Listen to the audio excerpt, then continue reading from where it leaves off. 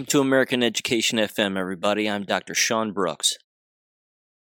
Ladies and gentlemen, Dr. Robin McCutcheon joins us again from Marshall University, economics professor. We talk about a number of things here. We get into the finances and the financial landscape of what's going on right now, digital currencies. We talk about what's going on at Marshall University, and I have to tell you, these universities know what's going on. They're making all these adjustments, and they know that they don't have students and staff there anymore. And she dives perfectly into exactly what's going on at Marshall University, and it's remarkably telling. Talk about Operation Warp Speed also, and of course what that really means, and a number of other issues as well. So give this a listen, ladies and gentlemen, and I will catch you on Wednesday. Oh, it's exciting. I haven't been this excited about market machinations since 2007. I'll tell you what, we can start there if you want. You know, I saw this other perspective, and it was just kind of a comment, and I thought, well, that's interesting. And then I thought maybe Robin can break this down a little bit. And you probably saw the same post, but one of the moderators on GreatAwakening.win said that the collapse of these smaller banks, or what are seemingly smaller banks, has to do ultimately with nationalizing our own banks here in our own country. Any take on that? I mean, what specifically do they mean by that? Well, basically, I think what the deep state plan is to collapse the small and regional banks and have the six big banks. So, J.P. Morgan. Oh shucks, my brain just faded. J.P. Morgan, Wells Fargo, City National. Who are the other ones? I can't recall, but to have the Bank of America, have the six biggest banks in the country buy out these smaller banks as they collapse. And with six big banks, only six banks in the country, it would be so much easier for the Federal Reserve to impose their central bank digital currency on us, right? Because if there's only six banks, they don't have to deal with 4,200, which is approximately the number of small and regional and large banks that we have left in the United States. So it makes sense to me from the deep state perspective to try and get rid of as many banks as possible, and then that way herd the entire U.S. population's banking accounts into the six biggest banks, and then that way the Federal Reserve has, through these six big banks, will have total control of the money supply. Now, I don't think this is going to work because I don't think that people are going to buy into the Fed Now with coin, which is what the Federal Reserve is calling their central bank digital currency. I don't think it's going to work. People are not going to buy into it. And countries around the world that are going with the BRICS, Brazil, Russia, India, China system, are not going to accept the FedNow cryptocurrency in exchange for goods and services because there's nothing behind it. It's even worse. It's even worse than a paper currency with nothing behind it. Now It's an electronic currency that doesn't actually even exist except in the cloud somewhere. So I don't think this is going to work, but I think the deep state is frantically, desperately trying to keep a hold of any or all of the strings of power that they think they own or that they think they control. Did that make any sense? Sure. Do you think that we're going to have to see this digital currency roll out? And just like the video that you sent, which again, anybody listening, it was a clip that was played on Clayton Morris's show Redacted, and I believe that's his wife too with him, isn't it? I think so, yeah. Okay. Mm-hmm. And I remember that. I remember that that discussion of those bankers sort of getting together and deciding again that they're going to have to pull the switch or flip the switch on a Friday and and shut the banks down and keep people from accessing cash. Again, given the fact that they said that back in November 2022, in fact, I think one of the guys in that meeting was on Trump's in Trump's cabinet, and I want to say his last name was Cohen. I could have that wrong, but I recognized his face. Either way, uh, as far as the digital currency is concerned, do you think it's actually going to get to that stage in our country, or is something going to be stopped before that? I mean, will it be stopped before that even occurs? So this is going to sound perverse, but I think, yes, it has to get to the point where the monster is right up in our face, right? I think that in order for the American people to realize the danger they are in, that the communism is right in their living room, that the totalitarian dictator is right there ready to kill them all, I think, yes, it has to get to the point where the FedNow coin is rolled out. And they originally had this planned for a rollout of July the 1st, and I think they pushed it up to sometime in June. So this tells you how desperate they are. But in order for people to wake up and realize what could be coming if they don't pay attention, I think, yes, it has to get that bad. Yeah. And now, there are a lot of us who are already awake and we're screaming from the rooftops, but there's not enough of us awake yet. I mean, honestly, it has to get so bad so that even the most sound asleep normie gets roused out of his deep slumber and looks around and says, "What the hell is going on here? How did it get this bad?" Right. Well, let me tell you, while you were asleep and, not paying any attention, all of this crap has gone on. So the perverse part of me, the part of me that is sort of the diabolical, evil planner says, yes, it has to get that bad before people wake up and say, oh no, we're going to put a stop to this. Now, at the same time that the Fed and the deep staters are desperately trying to hold on to power, in the background, flying at low levels just above the treetops, there are already machinations going on around the country to not go with a central bank digital currency. Like, for example, Texas just passed a law where they are going to institute on September 1st this year their own gold-backed digital token. So I think I sent you an email a couple days ago about the difference between a gold-backed, a cryptocurrency versus a gold-backed token. Right. And for your listeners, cryptocurrencies don't have any assets to back up their value, whereas a gold-backed digital token will have a piece of gold, say an ounce, somewhere in the physical being held by a sovereign bullion bank that actually puts value to the digital token. Did that make sense? Yeah. And I think that was an article I sent you regarding Texas, that they were trying to move toward a gold-backed digital currency, and I thought, well, that's interesting, but it's still a digital currency. So they can still control it, they can still turn it on, turn it off, keep people from accessing it, et cetera, et cetera. And I don't know. It still seemed nefarious to me. Yeah, again, I am not a big proponent of anything that I can't hold in my hand physically. So even a gold-backed digital token would not be my preferred form of money. But I think that it's interesting that Texas is going to do this September. And Tennessee also passed a law, and the governor signed it in November or December to set up a sovereign bullion bank in Tennessee where they will hold gold and silver for anyone that wants to store their gold and silver there so that they also can have their own sovereign state currency. Literally, a money, true money. Yep.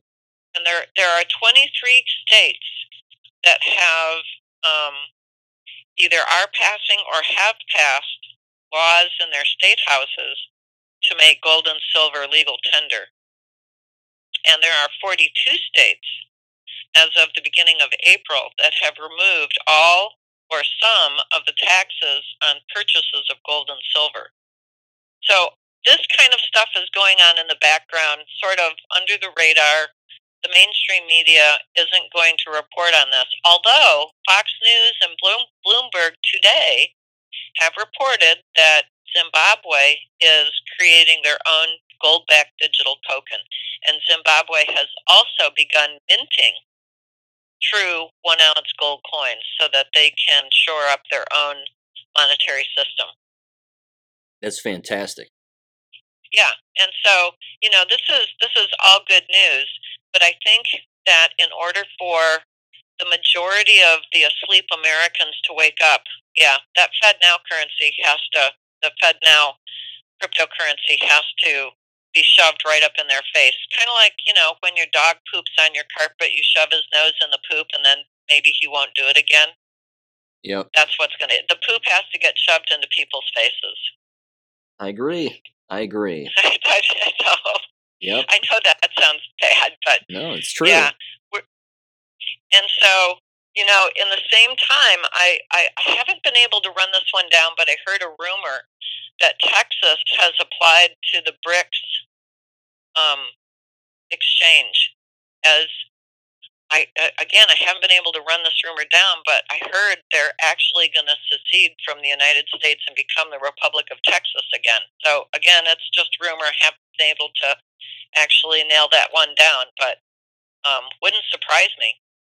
That's interesting. Individual states aligning with countries on trade and money. Yeah.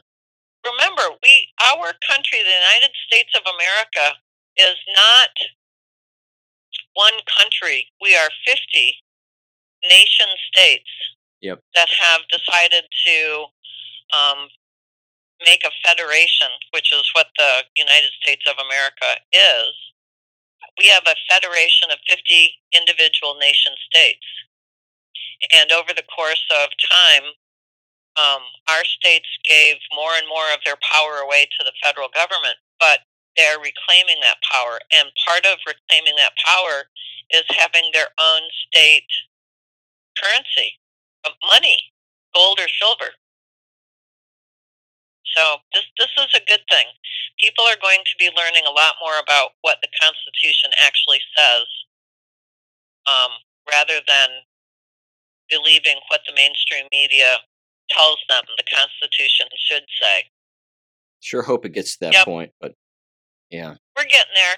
It's a slow process, and it really does have to be slow, because look how long you've been awake and aware. There are people still who don't know even a tenth of what you know. So it's got to be slow. Otherwise, I think we would have civil war in our streets, and I'm pretty sure we don't want that. Yeah, that would get messy, and it's pretty evident, I think, that as I've covered on my show and discussed, that, of course, a lot of the riots and things that have taken place in the past were all coordinated and all done on purpose. But if there was an actual you don't understand and I understand civil kind of war, that would be very, very messy. Yeah. Right. Well, also keep in mind that House Representatives Alex Mooney from West Virginia and Andy Biggs and Paul Gosar, both from Arizona, have introduced H.R. 2435, which is the Gold Standard Restoration Act. And after it passes, because I'm pretty sure it will give the U.S. Treasury and the Federal Reserve 24 months to publicly disclose all gold holdings and gold transactions, after which time the Federal Reserve note, which we commonly call the dollar, would be formally pegged to a fixed weight of gold at whatever the market price for gold is at that time. So there are movements behind the scenes, if you will, because, like I said, the mainstream media is not talking about what's going on in our country. And they flippantly talk about what's going on in other countries that now have gold-backed currencies, like Russia. and they don't want the people who are the puppeteers don't want the mass of people in America to realize what's going on. They don't want people to realize that gold and silver is true money, and they don't want people to have this knowledge. Otherwise, you really would have an uprising. I mean, if people actually would go and listen to that clip from Clayton Morris that he played of the secret meeting of the FDIC, wherein they say, "Hey, look, but we really don't want people to know this because they would go take their money out of the banks and the system would collapse faster than we need it to. You know, we really only want the billionaires to get their money out and be safe. We don't want people to know that most of the banks have a bail-in clause where the bank can take your deposit in order to bail itself out. And that was part of the Dodd-Frank Act. So, the longer that the powers that be can keep the American people in the dark and hoodwinked, the better off for the deep state. And part of our job as truth tellers is to get the information out, spread it as far and wide as we can, to as many people as we can. Because it's only when people see the truth of what's going on that they will reject the plans of the deep state. And most of the plans of the deep state are already foiled anyway. The deep state is already lost. You know, they went around trying to kill 95% of humanity on Earth, and they failed miserably.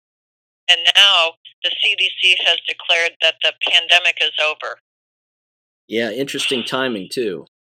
Yeah, interesting timing, you say. Yeah. Mm-hmm. Almost like it was coordinated or something. Almost like it was planned. Yeah. Yeah. Weird. So I think that the things that we're seeing going on now. Here's another one. Here's a funny one. About 2 weeks ago, the resident came out and stated that they were going to change lending laws so that if you have a FICO score of 620, you will get a 1.75% discount on your mortgage rate. But if you have a score of 740 or above, you'll be paying a 1% extra fee because you have good credit. That's an example of in your face, shoving the poop in your face so that you'll wake up and say, wait a minute, you mean if I've done a really good job managing my money and I have a really good credit score, then I have to pay for that doofus down the street that doesn't know when to stop borrowing? Yeah. I'm sorry, it just made me laugh. Yeah, it's the social credit score right there. Mm-hmm. Incredible. Yep. And again, you think about all the threats of a cyber attack too, and you throw that little wrench into the whole thing. The switch gets pulled, people can't access cash, the banks say, hey, we're sorry, our computers don't work. Right. And then, if the computers come back on and there's a few dollars missing out of everybody's accounts, well, who's going to be wise to that? Yeah, who's the wiser? I mean, who actually goes every day to look at their bank account and see if something is amiss with it? Yep. They wouldn't miss a buck.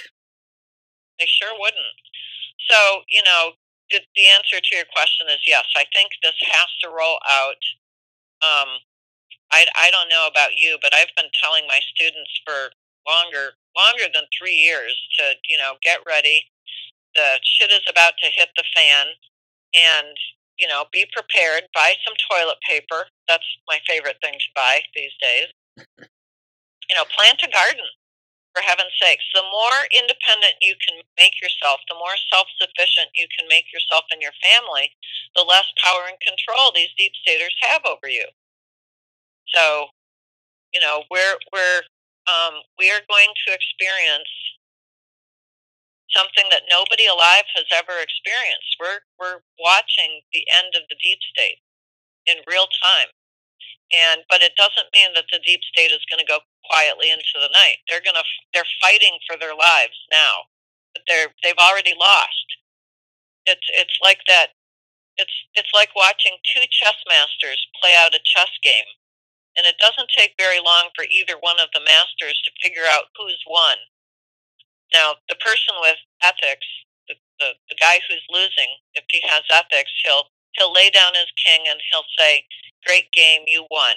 Congratulations." But that's not what these people are. They're not ethical. They have no moral values, and it wouldn't bother them at all to try and take as many people with them as they go fighting and screaming out the door. And so, and whoever owns the chess game probably bolted it to the floor so the loser can't flip the table and wreck everything. No doubt about it. There are signs, and there are signs everywhere that excellent things are happening. Take, for example, I'm sure you saw this too. The St. Louis prosecutor has now resigned. Yay! Yeah, I saw that. I was cheering. Yeah, and one of her coworkers apparently, or another prosecutor in the office, was died maybe yesterday, I think, in a very suspicious car accident. That's horrible. Yeah, I'm sorry to hear that. And then today they were, apparently they resigned, but or they resigned late last night, whatever it was. But going effective after June 1st. There you go. Yeah, going after these Soros bought off prosecutors is certainly a start, and it would be interesting to find out whether or not the local judges and the local prosecutors are receiving a little help, if you know what I mean. If they're receiving wouldn't surprise me in the least at this point. Yeah, getting a little assistance, a little evidence to sweeten the deal, so to speak, to get rid of them. That would be nice. Yeah. Well, there's so much deep state in so many places. I mean, these people have had thousands of years to infiltrate every single institution that you can think of, probably even your grocery store. So I think that we're going to be seeing cleanup of these deep state operatives for years until we finally get them all cleaned out. But in the meantime, we still have to go living through those years. We still have to do the things that are necessary to keep ourselves alive and thriving. And so, preparation is half the battle. Better to have the thing, better to have the garden and not need it than to need the garden and not have it. True. Yeah, I certainly wish that more people would take that approach. I mean, we have a culture now where, unfortunately, we have individuals who are so hypnotized, if you want to use that word, to the point where they actually feel like they don't even need a gun. Yeah. I mean, a very basic right. That's a good word. Yeah, that's a good word. There were a couple of shootings, I think in Serbia yesterday and today. Quite a few people killed, and then last night the Serbian president came out and said, "We're gonna take away all your guns." Gun control to keep you safe. Yeah, that doesn't work out. Historically, yeah, that's the last step, right before the government comes in and just kills everyone they don't need to have or don't want to have standing up against them. And so there's absolutely there's no reason for us to give up our guns just to please the deep staters. Yeah. Because we give up our guns and everything is lost. We'll all end up in FEMA camps and dead.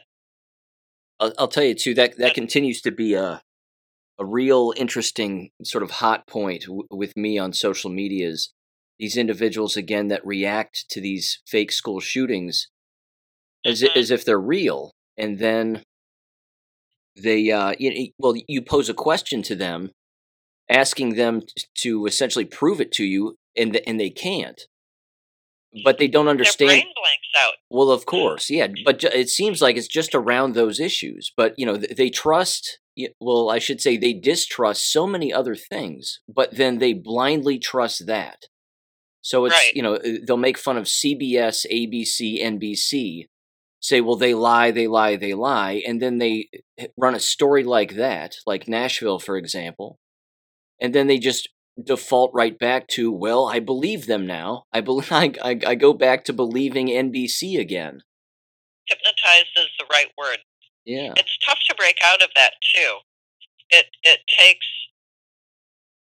I'm not sure what exactly it takes to break a person out of the hypnosis, but um, having been under that hypnosis myself, I know that it's logic that helped me break out. Actually, sitting down and doing math and proving to myself by the numbers how X, Y, and Z couldn't possibly be possible, that it was a lie.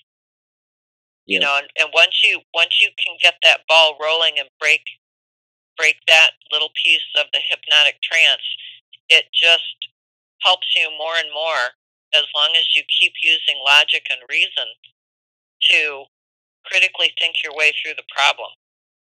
And that's the last thing the deep state wants us to do. They don't want us thinking at all. That's why they put the education system together the way they did. It's a giant trap. Which you well know because you've been there. That's right. That's right. Yeah. Yep. If you say anything against the machine throws you out. Mm-hmm. That's about it. But for me, it's always been just history and real history and listening to older individuals talk about the very things that we're experiencing now. I mean, that was a big part of my wake-up process, too. You watch William Cooper talk about, back in the day, simply saying, look, they're going to fake school shootings, and it's only done for one reason, and that's to take your guns. Mm-hmm. It's like, what part of that don't people get? Well, they haven't listened to Bill Cooper. There you go. So, right. There you go. But see, there's a good thing out here, and a lot of people don't realize this. I heard a long time ago, maybe 20 years ago, someone said that this internet was a good thing because it provided a way for people all over the planet to know what was going on all over the planet. And the very last thing that the deep state wanted everybody to be able to do was to have information at their fingertips. Now, the deep state wanted that for themselves, but they didn't want that for everybody else. The thing is that the internet is like a door. You know, if Satan can use that door to get at you, then we can use the door to get at him. And that's what people are doing right now. All these truth tellers, all the people like you who are having their podcasts spread out all over the place, that's the door that we're using to open up and shine the light on what the deep state's been doing for generations. And the more we expose them, the more light we shine on them so that people can actually see what's happening, then the worse off their position is, the worse off the deep state's position is, because the last thing they want is exposure. They don't want transparency, and they'll do anything to keep people asleep. So this is a good thing. The internet has been a blessing, and it's been since really I think the kickoff was the 2020 election. You know, when Twitter went full bore, canceling everyone, YouTube, the same thing. It forced the small cadre of truth tellers to go find other ways of getting their message out there. And in doing that, they've created a whole brand new economy, a whole brand new platforms all over the place for themselves to become the news. So, you know, you are the news, Sean. Yeah. You are the news, not the mainstream media, and they're gonna take a hit. I mean, look at what's happened to Fox's primetime news audience. It's down. What did I read? It's down something like 66%. It's massive. They've lost 2/3 of their audience. That the part of the audience that actually pays the bills. So, I mean, Fox is in a worse position now, if you can believe it, than MSNBC. It's amazing. Audience-wise. Yeah. So the mainstream media is going to go down. It's going to be fabulous. I can't wait. We're watching it now. and it's glorious. No one seems to be at least discussing that maybe they need to change a few things. I mean, of course, the hosts can't bring it up because they'll get fired, but I don't know. I do know that you watch it occasionally, Fox News, and I've just made a couple of observations because, I don't watch it other than the occasional internet clip that shows up. But how often or since when, has Sean Hannity had a live audience? What? Have you noticed Really? this? Yeah. I don't watch Fox News. I haven't watched Fox News since the end of March 2022 when I finally just threw in the towel and said, I'm not getting a blankety-blank piece of anything from these stupid people, and I canceled my cable. Yeah. I canceled it all. So no, I had no idea. Sean Hannity has a live audience. Since when what did he got? All the producers and makeup people sitting in the audience? Probably. That's probably it. And again, he may be doing it just to justify his particular stances on particular issues because then the crowd will cheer or they'll say something or whatever. And it's like, wait a minute. I mean, it's almost like, I don't know, like there's an applause button or a sign that shines in the crowd and then they all start applauding it. But they're clearly doing it again to try to, I don't know, make themselves look more real or authentic, and yet it has the exact opposite effect. Good. Yeah. Excellent. Well, and the reason they don't care that they're losing money is because they're an extension of the deep state, right? That's the propaganda arm of the deep state. There you go. And when Barack Obama signed the modernization of the Smith-Mundt Act back in 2013, that put the pedal to the metal and basically told all the mainstream media outlets, just lie your asses off, propagandize, spread the word. I mean, not that they weren't doing it before, but that gave them leave and legality to just lie. So it's not a surprise to me that the mainstream media doesn't care that they're losing money. I think personally, this is just my own opinion, but I think personally that all these woke companies are just doing all the money laundering that they possibly can. I mean, look at the Bud Light boycott, or how did I see it referenced? The Bud Light boycott. Yeah. There you go. Yeah, they're finished. They've lost billions. Yep. And Anheuser-Busch is going to go down as well. President Trump said it best. Everything woke turns to shit. And we're seeing this happen in real time. And in the meanwhile, there are going to be people who are good brewers making good, tasty beers that start coming out of the woodwork. And we won't have this crappy beer that funds the deep state. We'll have good local beers to drink. There you go. So it's a good thing. Let me give you another local example. I was listening to Cliff High, and he put out an audio called True Fat, TRUEFAT, where he talks about the trans fats that are in the seed oils, canola oil. I'm not familiar with a lot of the, like vegetable oil, and I don't know if you remember, but back in the 90s, McDonald's changed over the oil that they used to make French fries. They used to use lard, which made the most delicious French fries you've ever tasted. And then in the 90s, instead of using lard, they started using vegetable oil, and it changed the taste of their French fries. Well, in this audio podcast that Cliff High did, he walked through how these seed oils, when you consume them, your body can't get rid of them. So I went directly to my bag of chips that I had on the table, and sure enough, it had vegetable oil in it. So I sort of sent up a plea to God, and I said, please show me where I can buy a bag of chips that is not made with vegetable oil. And I went down to my local food fair like a week later, and I'm, rifling through the potato chip section, and I found two brands of potato chips that are made not with seed oil, not with vegetable oil, but with lard. Wow. I know. And I have never seen these brands in my local store. And so my husband looked at me and he said, maybe this is sort of the evidence that we're seeing our local stores starting to clean up their own act. That's interesting. What are the brands? Yeah. It's one of the brands is the Utz brand, UTZ. It's made in Pennsylvania.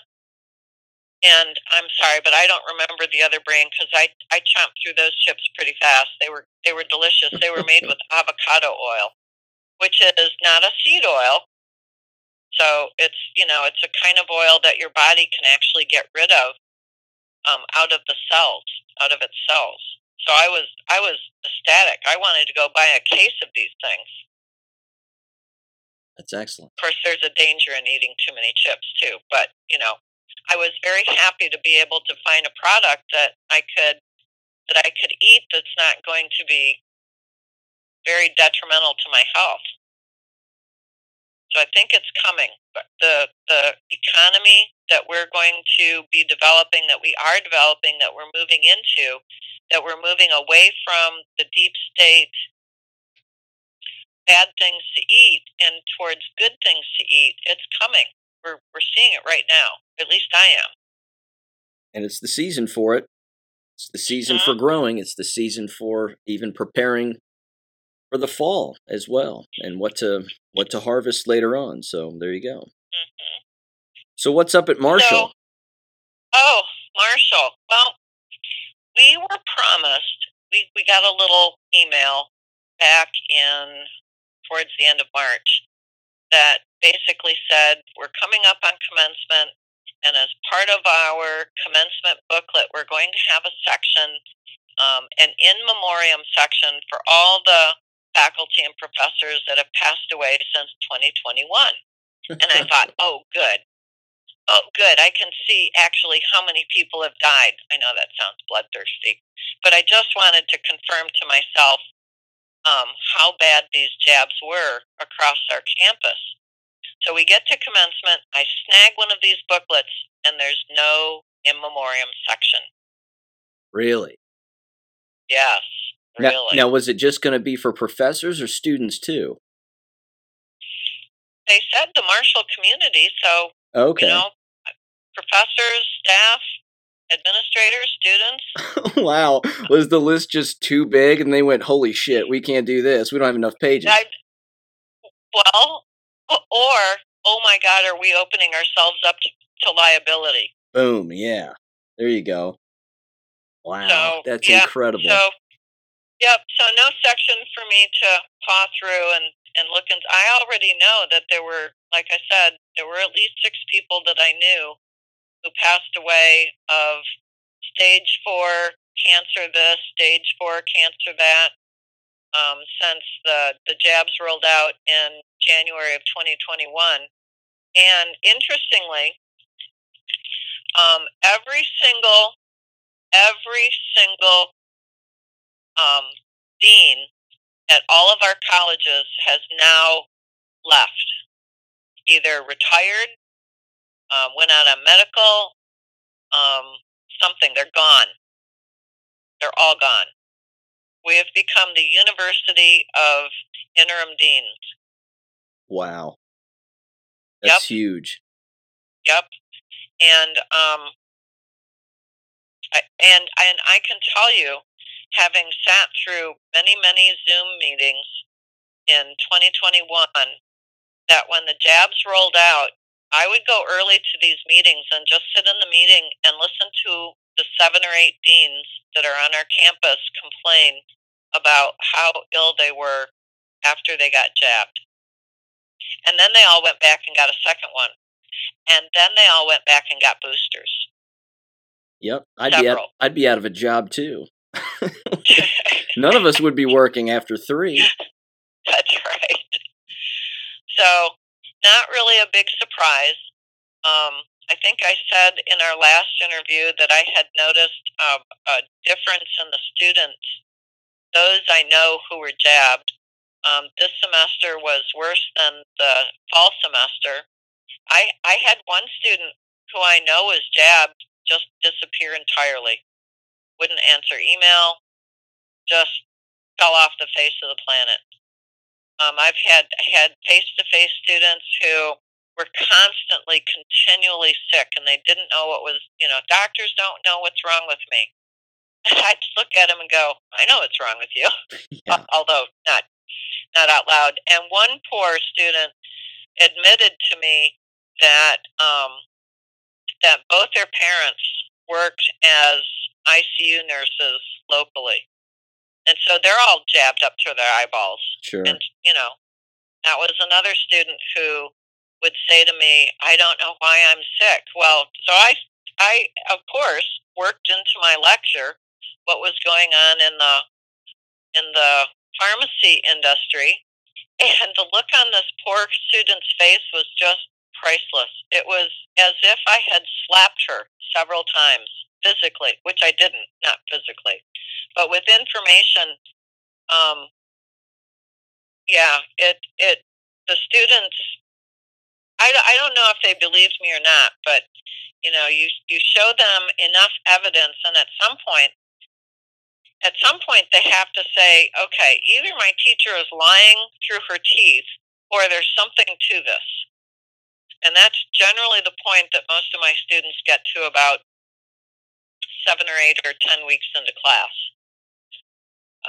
Especially the upper level students, when we talk about the money system, the Federal Reserve System, and then I showed them that clip from Clayton Morris talking about the FDIC meeting that happened back in November.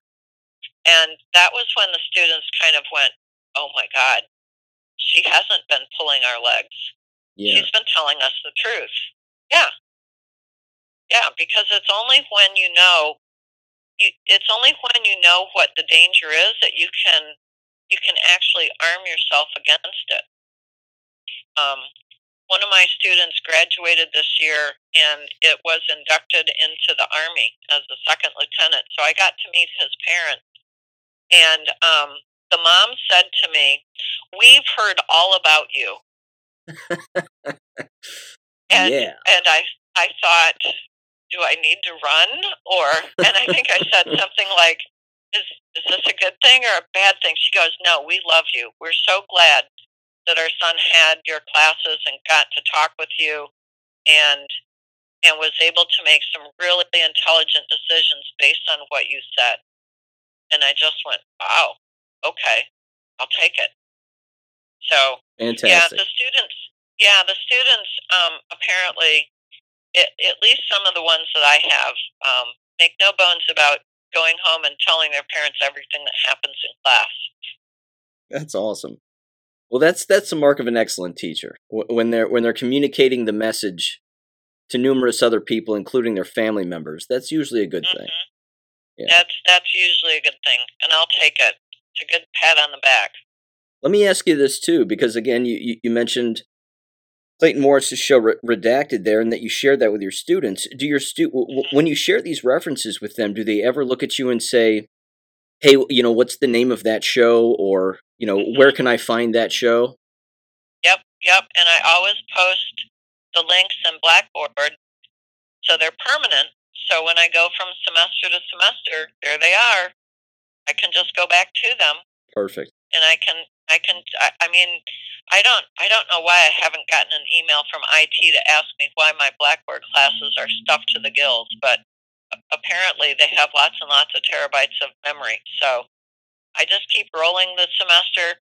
All the information from last semester will be there next semester, and it's become a library of sorts, and sort of a historical reference point, because I've got things in there like the summary that Pfizer finally put out a year after the jabs rolled out, that they were supposed to put out in March of 2021. It took them until March of 2022 and they were forced by the courts to expose all of the side effects of their 2 combo jab that they'd rolled out in 2021.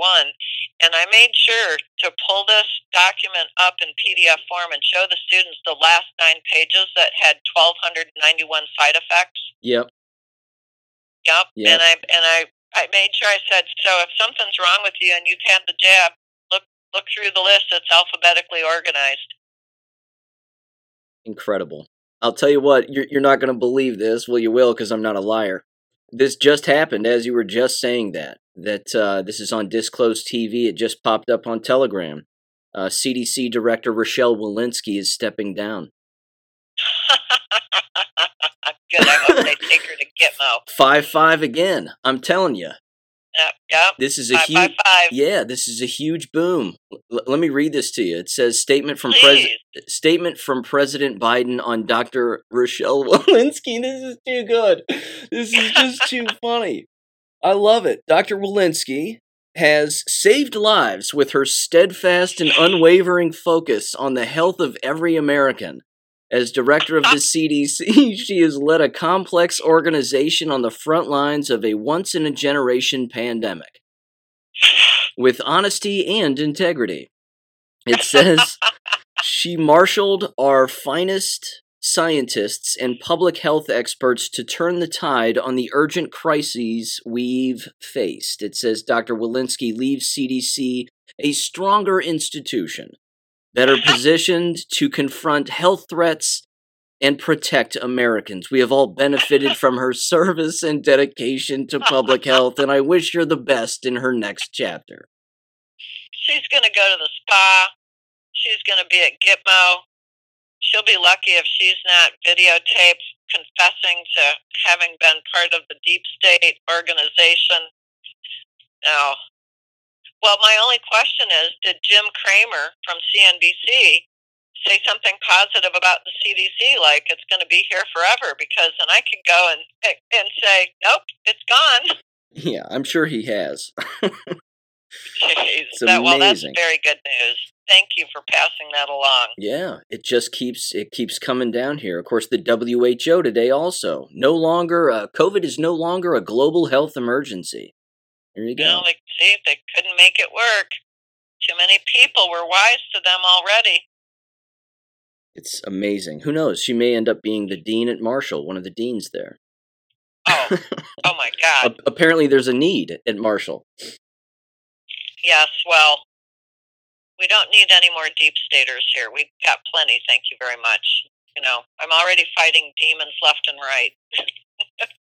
I'll tell you what, as far as Miami University is concerned, I know that the last time we talked, I brought up how they were engaging in this giant ad campaign because they were, of course, losing copious amounts of people, and no one is on campus. Again, the eyeball test doesn't lie.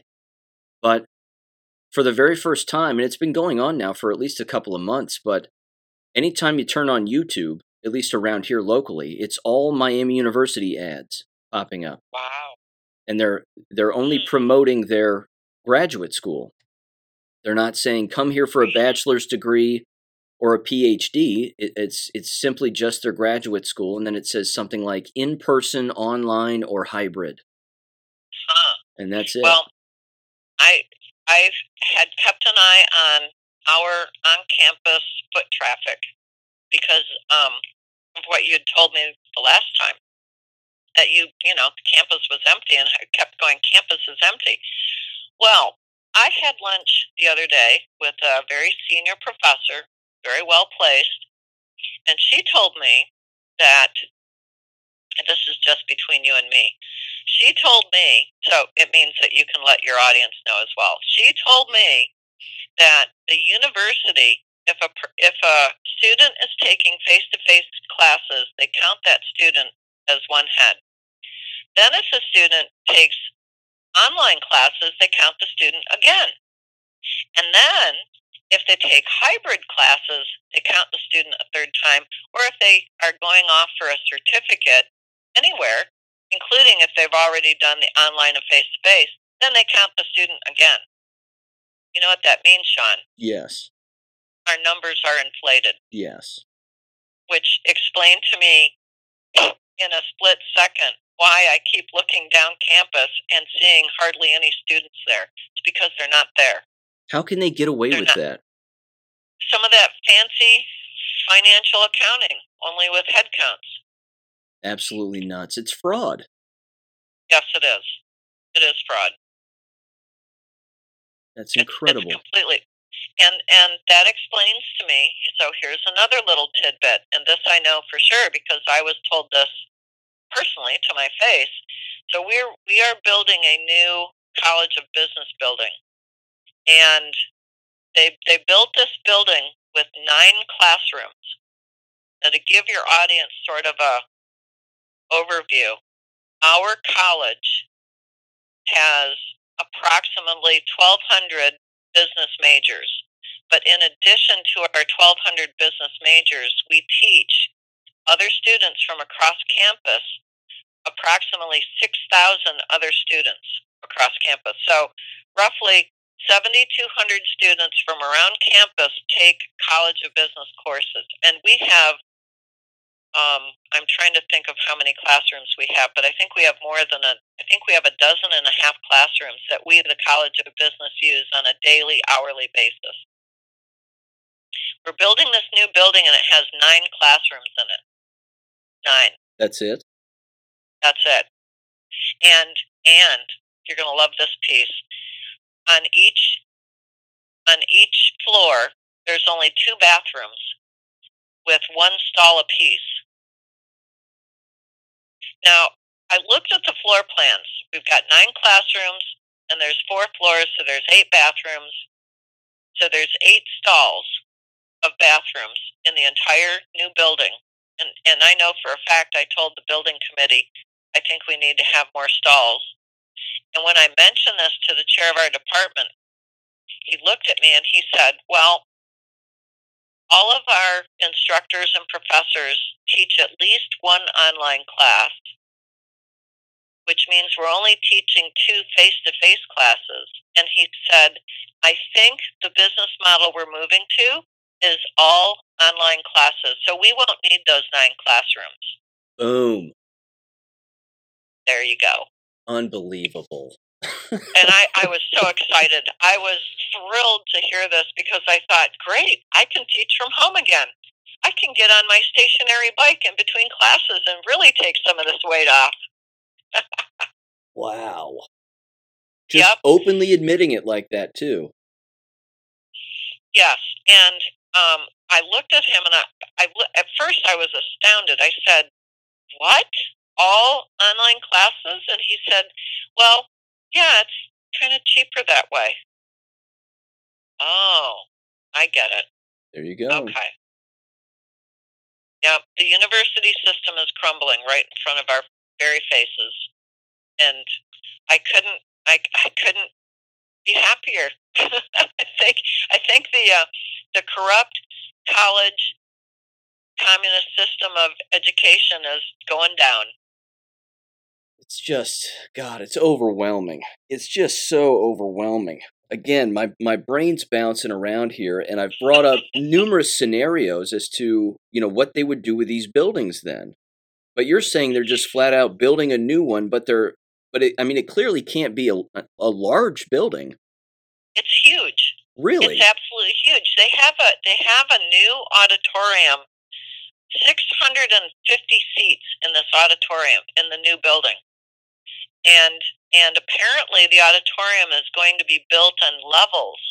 So it's stadium seating, but it's going to be built such that you can divide this auditorium into 7 or 8 or 9 separate classrooms. So they're going to have dividers there. So that you'll have stadium seating in a smaller classroom type setting within the auditorium. So maybe that's where they're making up the other, nearly a dozen classrooms that we're missing by moving out of this old building that we're in. I don't know, but the building is huge. Wow. How many classrooms does your current building have? Ballpark it.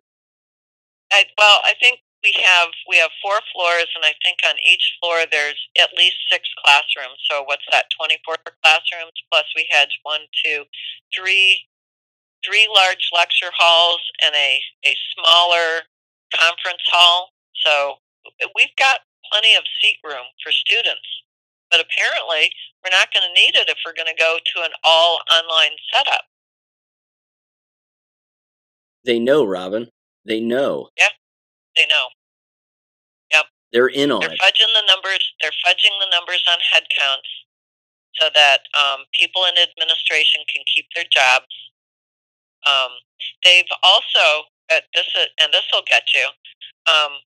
They've also opened up what they call metro residency for Marshall, and that what they did was they basically took a string 100 miles in diameter, drew a circle around Marshall going into Ohio and Kentucky, and said all of these counties, and there's something like 23 counties in Ohio and probably 30 counties in Kentucky that are going to get metro rates for tuition, which means, it's almost like in-state tuition for all of these Ohio and Kentucky people that they're going to try and lure into Marshall. And I think Ohio's only got 44 counties, so half of Ohio, roughly.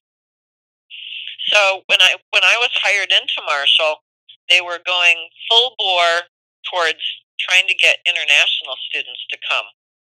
Students from all over the world, because Marshall needed to have diversity. So I guess they were just thinking skin color. And then COVID hit and destroyed our international student system.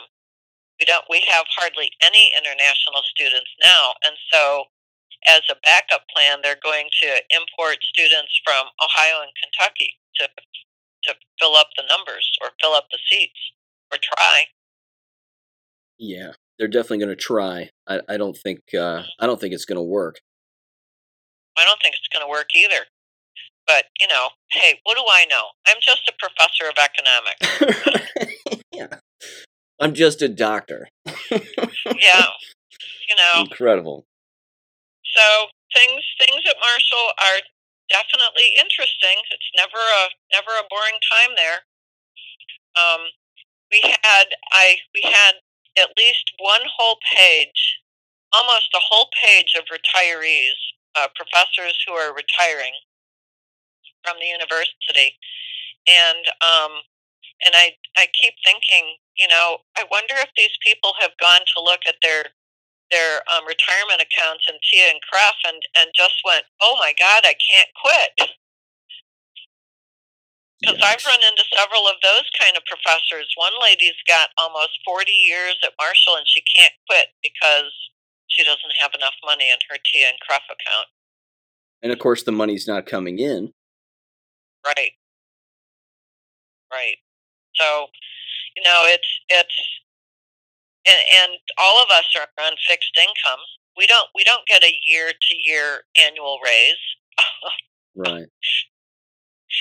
We got a notification the other day from the president of the university saying, "Hey, we somehow got our hands on." It was several $1 million. It was something like almost $30 million, and we're going to give everyone a $1,350 pay raise.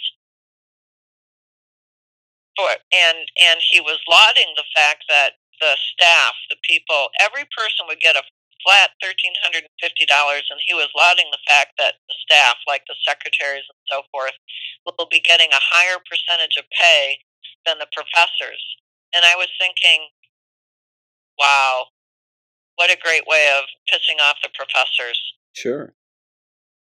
Yeah. Equity. Exactly. Equity strikes again. It's a communist system. All for one and one for all, and everybody gets the same amount of the raise, and it's absolutely nuts. It's a crap system. I'm glad to see it go. Did they get rid of their COVID policy? Yeah, that sort of disappeared. Quietly? The COVID dashboard disappeared sometime in the fall.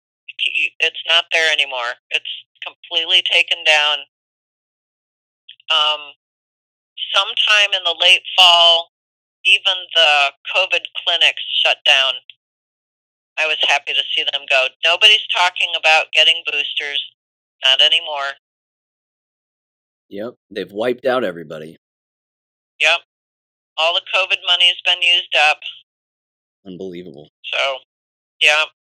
Well, I'll tell you what. Why don't you read that Twitter post that you sent me this Sure. morning?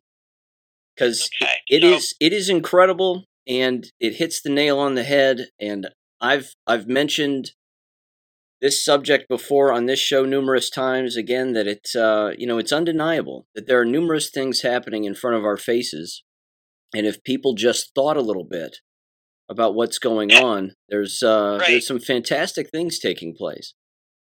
Okay. So I got this missive from KAG Drogo, KAGDROGO on Twitter. And this is what it says. It shouldn't be very difficult at this point to consider the hashtag 5GW, so fifth generation warfare strategy of Trump's approach to the vaccine rollout. Rushing it out is exactly what stopped the Great Reset's full implementation. Speaking out on the vax injuries would give them the perfect justification to manipulate the flu/COVID cases again and try for a bigger and longer lockdown. Trump speaking out against the vaxxed would be the dumbest strategy at this stage, and the instant gratification would be insignificant compared to the fatal countermove it would give to the cabal. It would completely compromise the fifth generation warfare strategy with warp speed, which is exactly what stopped their depopulation, FEMA camp, and endgame agenda. Some people don't even understand the bullet we dodged thanks to real Donald Trump. He is a hero. The fact that we can sit here and talk about this today while not in a FEMA camp is a testament to the success of Trump's strategy. Most of the doomers I know only just recently found out about the New World Order, so they aren't able to see as easily how Trump is already stopping the Great Reset. Those of us that have known about the New World Order for over a decade feel a great sense of relief at the way things have played out. If it wasn't for Trump, we'd already be in the camps. Their scamdemic narrative is completely obliterated, and that was their big plan for the world government. People are awake, and they will never be able to do this again. Look around you. Their scamdemic plan has been crushed.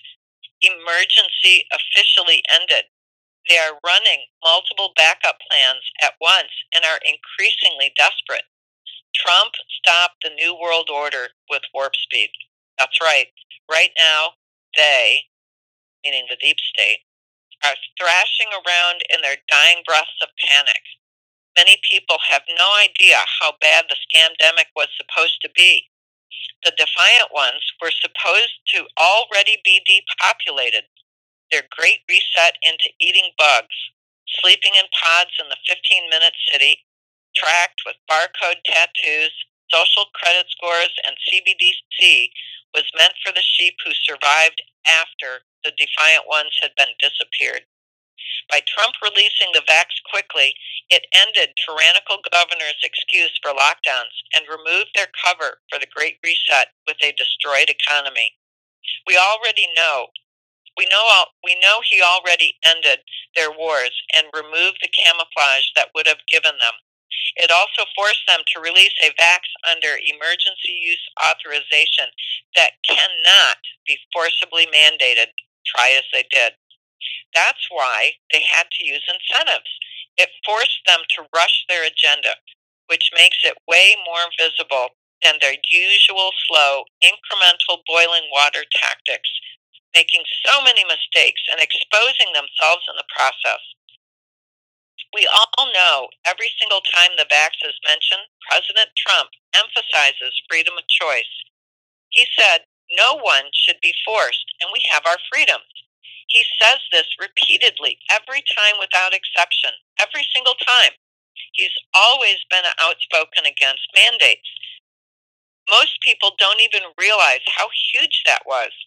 Every president before him was lockstep with the uniparty pushing the New World Order and all pushed mandates. He's already said no kids should take it. We all know that the face diaper parents would have injected their kids with RNA, GMOs, no matter what Trump said. If President Trump were to speak up about the injuries, they, the deep state, would seize on that opportunity with the counter move of locking us down again and blaming the injuries on Trump rushing the vax. Just look what they did when he mentioned HCQ. We'd hear an all-out media tirade about how injuries are Trump's fault because he rushed it, and if it wasn't for him, they'd be safe and effective. Not to mention, they'd leverage the Trump derangement syndrome they've created and associate any criticism of injection agenda as just a Trump supporter thing. By removing himself from the equation, they didn't have that card to play. Even though they still try, it's uniting people across the spectrum. By not saying anything, he's forcing them into showing their hand to the entire world while it wakes up the average everyday people everywhere. 15 years ago, when I used to try and tell people there was a nefarious plan to fake a pandemic in order to force vaccinate, depopulate the world, and implement a totalitarian world government for the survivors, people thought I was crazy. Today, this has become common knowledge. Trump has destroyed the media's credibility and woken up regular people everywhere. As tragic as this is, with all the vax injuries and deaths, it's the best possible timeline and way better than it would have been, which was everyone being forcibly vaccinated against their will without a choice. Trump gave us the choice to peacefully refuse without having to fight or run. That way, the way that I and many folks were expecting this to happen 15 years ago when we all thought they were going to make their big move with the swine flu, was them going door to door to force this thing into people with the enforcement of the police, and if you didn't take it, you'd be put on a bus and carted off to a quarantine camp, never to be heard from again. Don't believe me? Look at China and Australia. That's just not happening, and there's no way it can happen at this point. Not only were they forced to end the scamdemic, but now way too many people are awake worldwide. If it weren't for Trump, they'd have already been rounding up people into FEMA camps, and we would have long since lost national sovereignty to the totalitarian global government New World Order, now called the Great Reset. Warp speed stopped that. When he says it saved millions of lives, it's because it did, from the death camps. Now he is going to completely obliterate the deep state. Just watch what happens next. I think he was spot on. I agree. I've been trying to tell other people that I interview with that this is part of what went on, and they just don't want to see it. They don't want to see that President Trump took the best way. This has been in the works for a very long time. Yeah, it's like that scene in The Hunt for Red October when Captain Ramius turns the submarine into the path of the first torpedo of the sub that's chasing him. He turned the path of the Red October into the torpedo before it could arm, and the torpedo bounced off the nose of the sub, completely ineffective. That's what President Trump did. Combat tactics, Mr. Ryan. That's what he did. There you go. He turned the direction of the whole thing into what the deep state New World Order people were doing. And he completely obliterated them. He saved billions of lives. And if you don't believe me, go over to Edward Dowd's Twitter page. It's at Dowd Edward, DOWDEDWARD. And Edward Dowd has a company, a humanitarian company, called Finance Technologies. It's spelled PHINANCE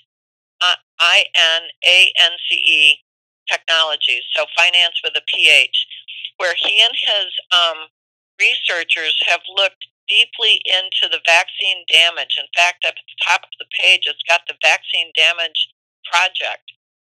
And what they've come to the conclusion is that there were really three groups of people that were affected by this jab. Those that died, and they're pretty easy to count, right? They're dead. So a 1 or a 0. If they're not dead, it's a 0. And what they said was that the excess deaths are estimated to have occurred at an absolute rate of about 0.1% of the population for people aged 25 to 64 in 2021 and 2022 combined. This represents about 23% excess mortality for 2021 and 2022 relative to the expected baseline. And what this means for your listeners is an average pandemic, you would expect an excess death rate of about 10%. So this was not a pandemic. This was depopulation. In absolute numbers, this represents about 310,000 excess deaths. And Dowd is pretty sure that his numbers are pretty conservative. Then there was another group, those with severe damage and disabilities. And he says the rise in disabilities in the civilian labor force population since the start of 2021 was 0.93%, or slightly less than 1%. And that corresponded to an almost 25% rise.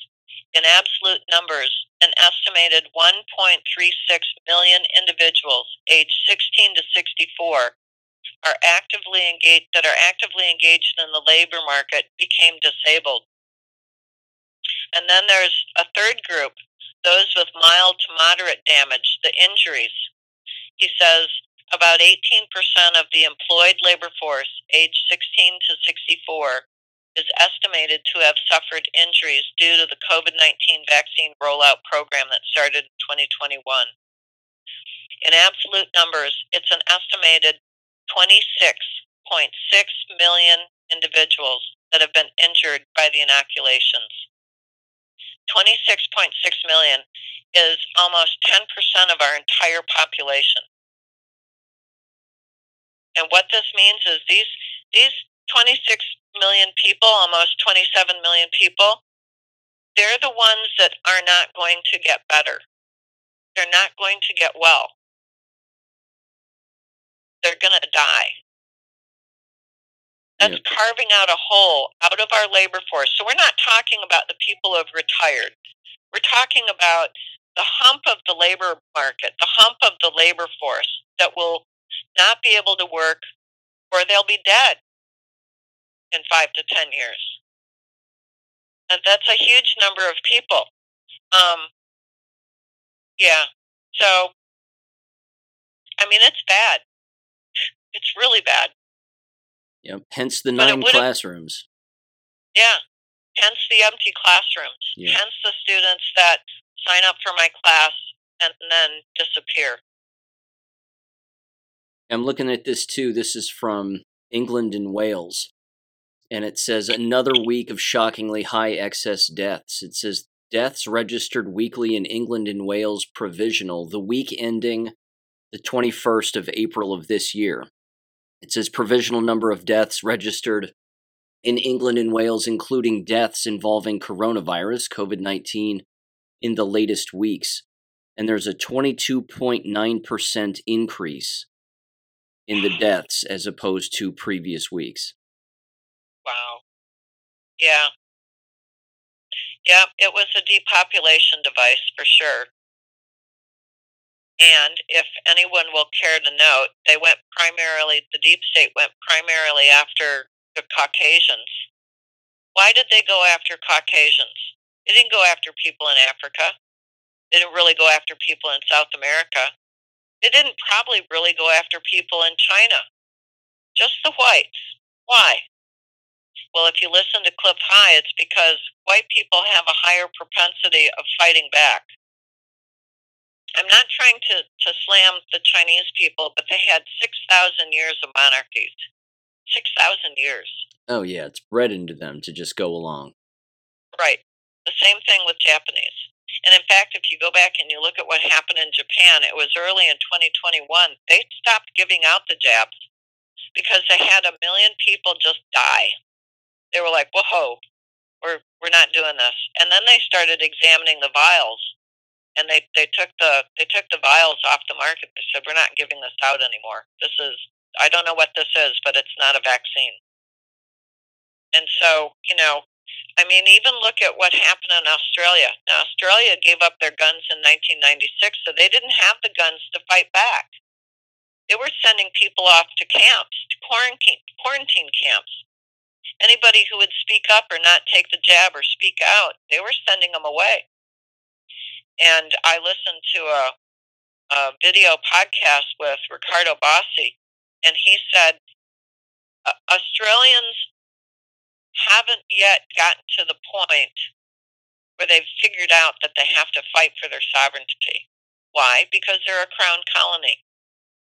They didn't go through the same revolution they're about to, but they didn't go through the same revolution that we did as Americans 247 years ago. And so they went after, the deep state went after white people with a vengeance because everyone else is more controllable.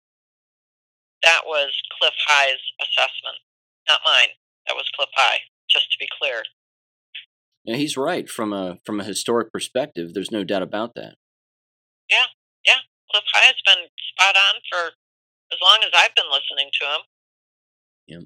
Might have been off a little bit on the timing, but he called way back in the summer of 2021, he called the idea of vacccidents way before they started happening.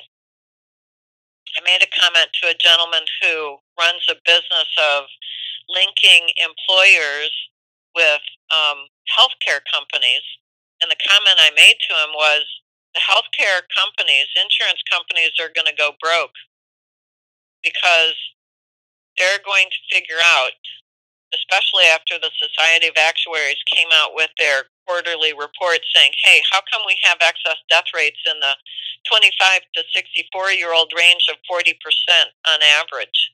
And some of those demographics, like the 25 to 34-year-olds and the 35 to 44-year-olds, were experiencing 100% plus excess death rates in the employed population, because it was mostly the companies that were pushing these jabs.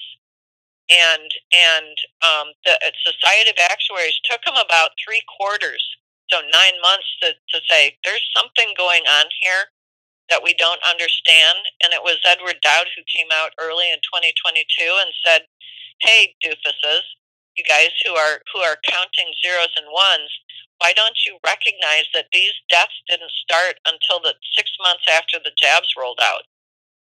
And so that's when the insurance companies started getting a little bit scared, because they're going to start paying out all this money for deaths, but it's not the deaths, it's the injuries that are going to break them in the hospital systems.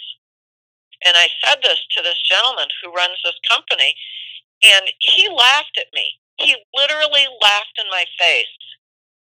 And then, about a week later, he was at a conference where the big 5 insurance companies had representatives sitting in a room, and he got up and he said, hey, I had a labor economist tell me that the insurance companies are going to go broke because you can't keep up with the amount of money that it's going to cost you to pay for the vaccine, COVID vaccine injuries and deaths.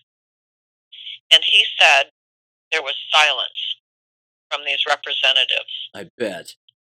And then one of them said, well, we're not going to be in the insurance business. We're going to be in the data analysis business very soon. Wow. He didn't laugh in my face the next time he saw me. He said, my God, you nailed it. It's not me. I'm just listening to smarter people than I am. I'm just connecting the dots a little faster than everybody else around me. They have to know. Again, they have to know. The people within these groups and these organizations, again, we brought them all up here. The universities, the the states, the governments, they have to know what's going on. Well, here's another little piece of evidence. Of course they know, because the West Virginia health insurance company, I think there's two in our state that insures West Virginia state employees, which includes all of the university employees. The West Virginia PEIA company raised the premiums, the monthly premiums for every person by 25% per month. 25% increase. So you tell me these insurance companies don't know that that they're going to have to pay for those who are injured. Yeah. I'm surprised they haven't come out with a statement saying if you got the jab, you're not covered anymore. But I think that's coming too. That's interesting. And then heads are going to roll. Right. Oh, absolutely. They'll have to. But that's a series of collapses we haven't seen yet. We haven't seen the insurance companies collapse yet. It's coming. Yeah. Might take a little bit longer, but it's going to roll out. It's inevitable. They can't not collapse at this point because they can't charge people enough in premiums to cover all the money that they're paying out for the people who are injured or who are dying. I've always thought insurance was a fraud anyway. I mean, my God. Oh, yeah. And so, not to mention all of the reason that the hospitals had to buy into the CDC and FDA protocols using remdesivir and the ventilator system is because for every person that died, they got thousands of dollars. They were incentivized to murder people. And I'll put it just that bluntly. The hospital systems were incentivized to murder people. Thomas Massey, representative from Kentucky, got his hands on a Blue Cross Blue Shield anthem communique from Blue Cross Blue Shield Anthem of Kentucky to all the doctors in Kentucky saying, basically, if you give these COVID vaccinations, depending on what percentage of your patient population has had these COVID vaccinations, we will increase your bonus. I read that on the show. Yeah. Yeah, it's damning. That's a damning document. Yep. And so Thomas Massey put that out on his Twitter page. So the doctors know, the nurses know, the hospital administrators know, somebody somewhere in the state departments know. It's not a big secret, not anymore. And for those of us who are out there screaming from the rooftop saying, please don't take this jab, it's poison, I'm not even sure I told you so is going to be adequate when all is said and done. I don't know about you either, but again, based on the eyeball test, I refer to it as the meat wagon, but I've heard the ambulance flying around town constantly. Oh, yeah. Absolutely constantly. Yep.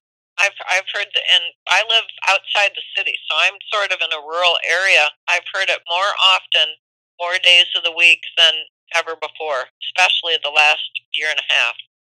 After that third Pfizer shot went out, it was every day. Every day. We have empty houses on our street where people have died in the house and someone discovers it. And the house sits empty until someone can get everything through probate and get the house sold to someone else. So, I mean, the devastation economically would have been so much worse. And I agree with the person who posted this about President Trump. I've been trying to tell my students the reason President Trump does not speak out against these vaccines is because the deep state would light on him so fast it'd be like a duck on a June bug. They would pin everything on him, and they can't because he won't do what he knows they want him to do. And it's a big mess, but I think I think we are coming closer and closer to the edge where more and more people will wake up. And to wrap this around back to the CBDC question that you asked me, I think that what we're going to be seeing is every single twist and turn that the deep state wanted to use, every single move that the deep state wanted to use to enslave humanity is going to be exposed so people can see it. And that includes the way our money is treated. The Federal Reserve is no longer its own bank because President Trump put it under the umbrella of the U.S. Treasury at the end of February 2020. So, all the things that are running this Federal Reserve, FedNow, cryptocurrency, that's why I think it's first of all, it's not going to work because people are going to not use it. And it's not going to work. It's only meant to scare the rest of the sheep into waking up.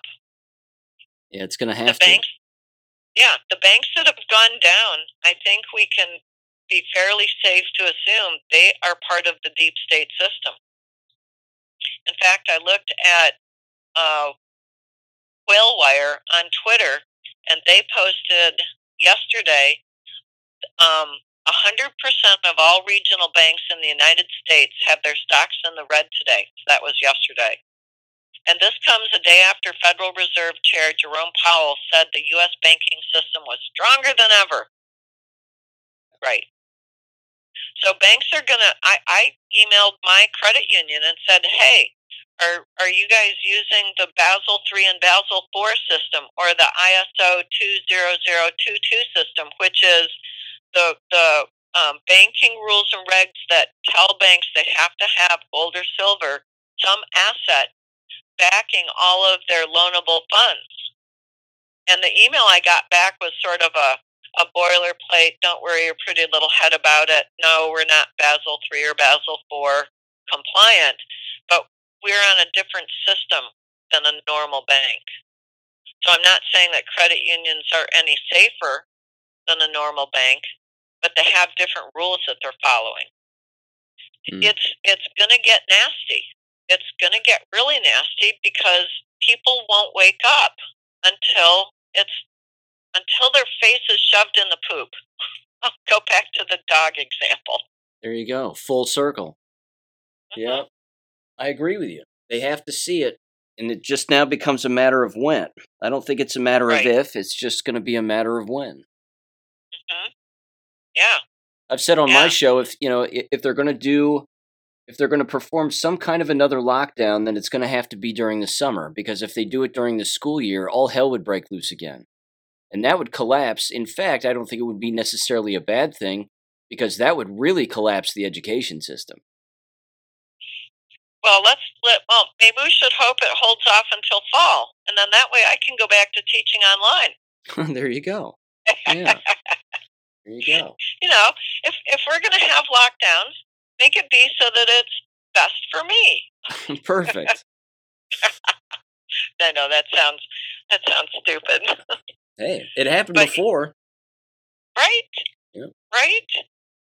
So yeah, the thing that won't wake most people up, like these jabs, the things that people around me look at me and call me crazy, like my students or my colleagues. No. Make sure that you inflate the currency so much that we get a 50% inflation rate, or even better, 100% inflation rate, like they have in Argentina. And then people will start to wake up.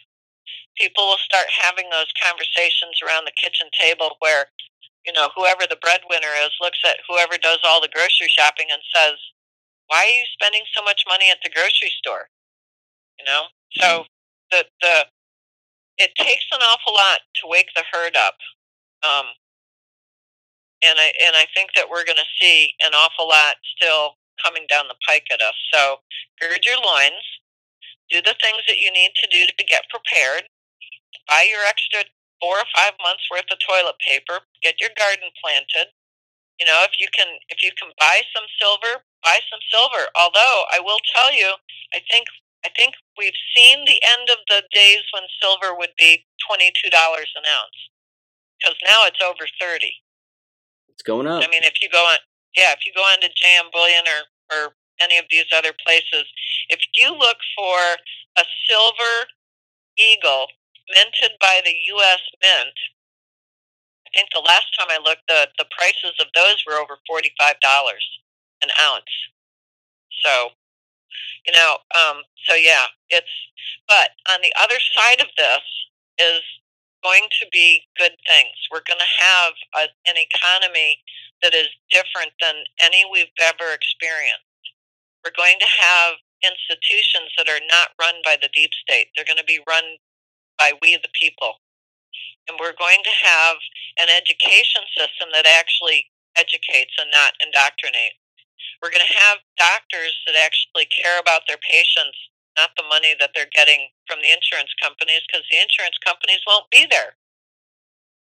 So all manner of things are going to be different from as we go forward slowly. And really, it's better that we do this slowly, because if you tip the United States into a deep, deep depression in a couple of weeks, people wouldn't be ready. But all the truthers like you, Sean, have been out there shouting from the rooftops for years, get ready, it's coming. Well, we're almost there. We're really almost there. And so it'll be the people who called us crazy or told us to shut up and sit down and get to the back of the bus that are going to be standing around going, what the hell happened? And the elimination of income tax, if that ever comes around. Talk about boosting the economy. I just read that yesterday El Salvador eliminated their income tax. I saw that. Yep. Yeah. So, it's coming. The good things are coming. We just have to we have to hold on and be kind to our neighbors as we can. And a lot of the BS that's going on around us it's going to eventually straighten out. The ship will come back to even keel, and we're going to be in a good place when we get rid of a lot of the deep state. And the fact that Rochelle Walensky has quit, the fact that Kim What's-Her-Face down in St. Louis has quit, I think we're going to see a lot more people quit who were actually deep state shills, Soros-funded jerks. I had another word, but it's good. Every place. I mean, even Jay Inslee out in Washington State is not running again for governor. So there's a win. So we have to take our wins where we get them, and be on the lookout for all the other good things that are happening, because good things are happening everywhere. It's just that the mainstream media is not telling us about them, because those would be wins for us, and they'd need us to be demoralized, depressed, seeking an answer from some government authority. Well, I'm not doing that. I'm not waiting for the government to save me. I'm going to save myself. And that's got to be the attitude of all your listeners. Don't wait for somebody to come save you. Save yourself. And by doing that, you will spread that ripple effect of everybody else becoming self-sufficient as well. Thank you for listening to American Education FM. Make sure and check out AmericanEducationFM.com for more information. Take care and God bless.